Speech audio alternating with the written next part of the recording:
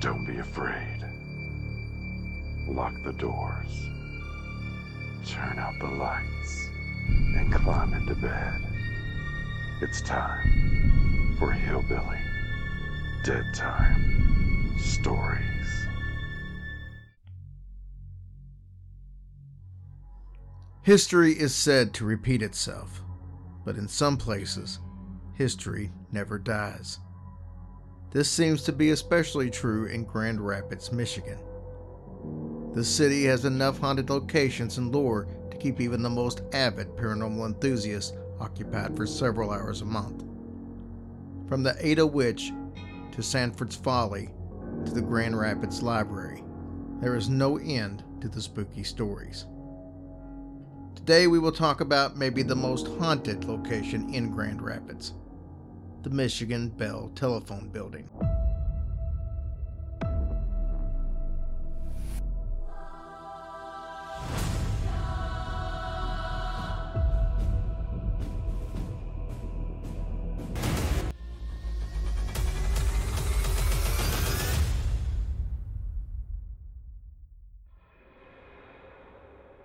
Many people who have worked, visited, or studied in the Grand Rapids, Michigan Bell Building have long acknowledged that things are not quite right on the second floor.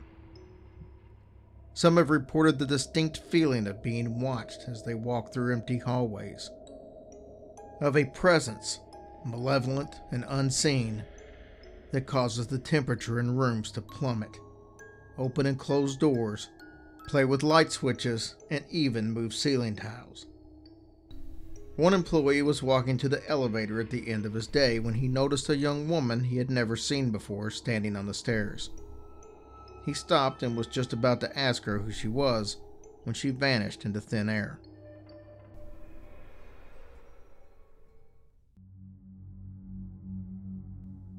Rumor has it that workers in the Michigan Bell Building have grown so uncomfortable on the second story that the telephone company has vacated the entire floor. While no one ever hits the number 2 button on the elevator anymore, there has been more than one instance when the elevator stops there anyway. The doorway opens, and for several tense moments, the person on the elevator stares into the darkened hallway before the door closes again. Some witnesses claim to have caught a glimpse of a terror-stricken woman running from an unseen assailant just before the door slides shut. Some have frantically opened the door to assist the woman, only to find the hallway deserted and deathly quiet. The origin of the tortured spirits that haunt the halls of the Michigan Bell's second floor is believed to be buried in the history of Grand Rapids. It is a gruesome story of domestic violence that goes all the way back to 1907. Then, an ill-fated young couple moved into downtown from Detroit, hoping to make a new start in the bustling young city.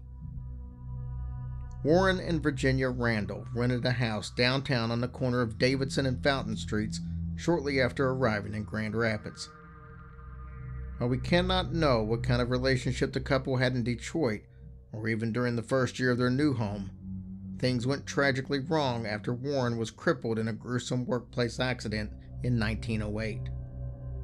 Working as a brakeman for the Grand Rapids and Indiana Railroad, the young man was standing in the wrong place when a car derailed.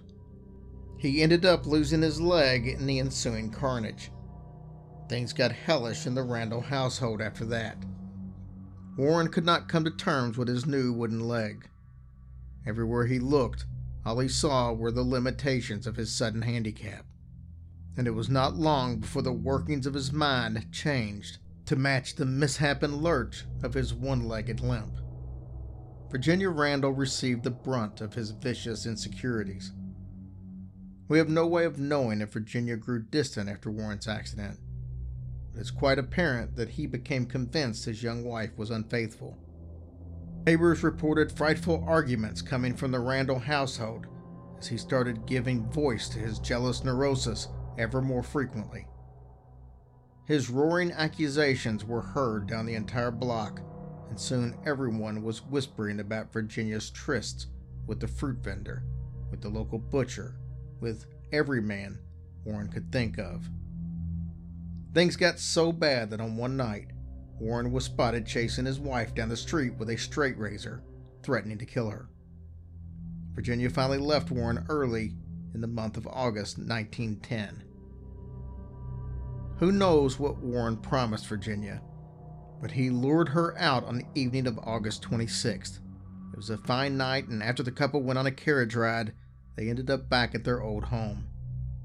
What transpired next will forever remain a mystery, but at some point, after they had closed the door of their rooming house behind them, Warren must have decided that life was not worth living. Post-mortem investigations revealed that Warren had clubbed Virginia to death with his wooden leg. He then dragged her into the bedroom, locked the door, stuffed towels in every opening in the room, and then unscrewed a gas fixture on the wall, flooding the room with deadly fumes. It seems that this death by asphyxiation was not working fast enough for Warren. He then slit his own throat with a straight razor before the gas killed him.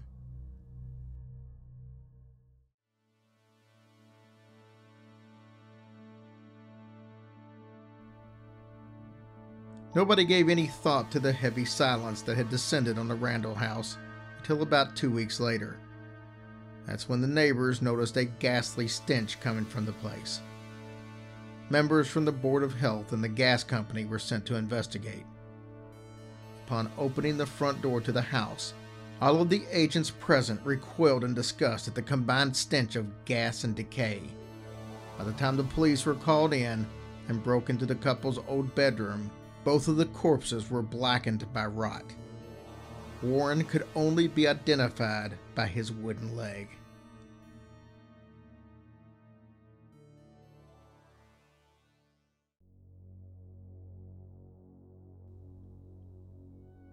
No one moved into the house after the discovery in the bedroom.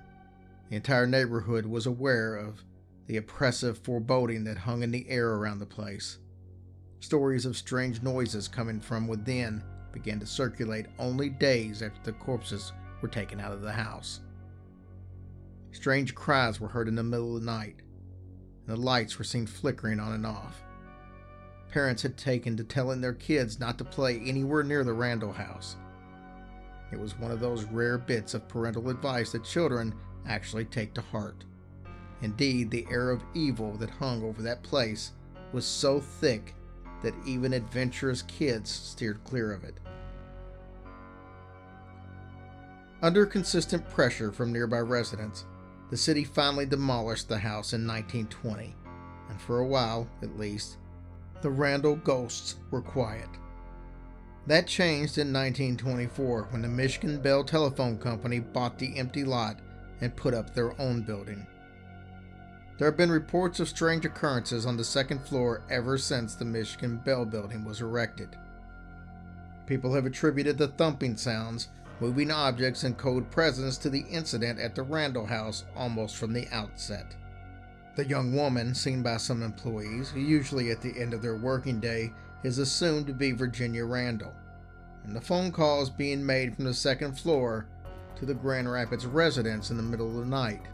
Phone calls of frantic, unintelligible whispering abruptly cut off by a disconnecting line. Could those, as well, be calls from Virginia, forever reliving the last terrifying moments of her life? Many believe this to be the case.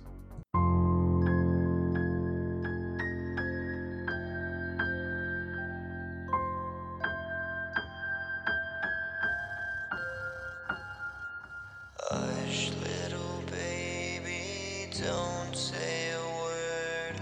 Or Daddy has to fight off a zombie herd. And once that zombie herd is dead, Daddy has to hack off the devil's head. And if that devil's head gets hacked, Daddy has to hunt down a werewolf pack. And when that werewolf pack goes down, Daddy has to slaughter an evil clown. And after the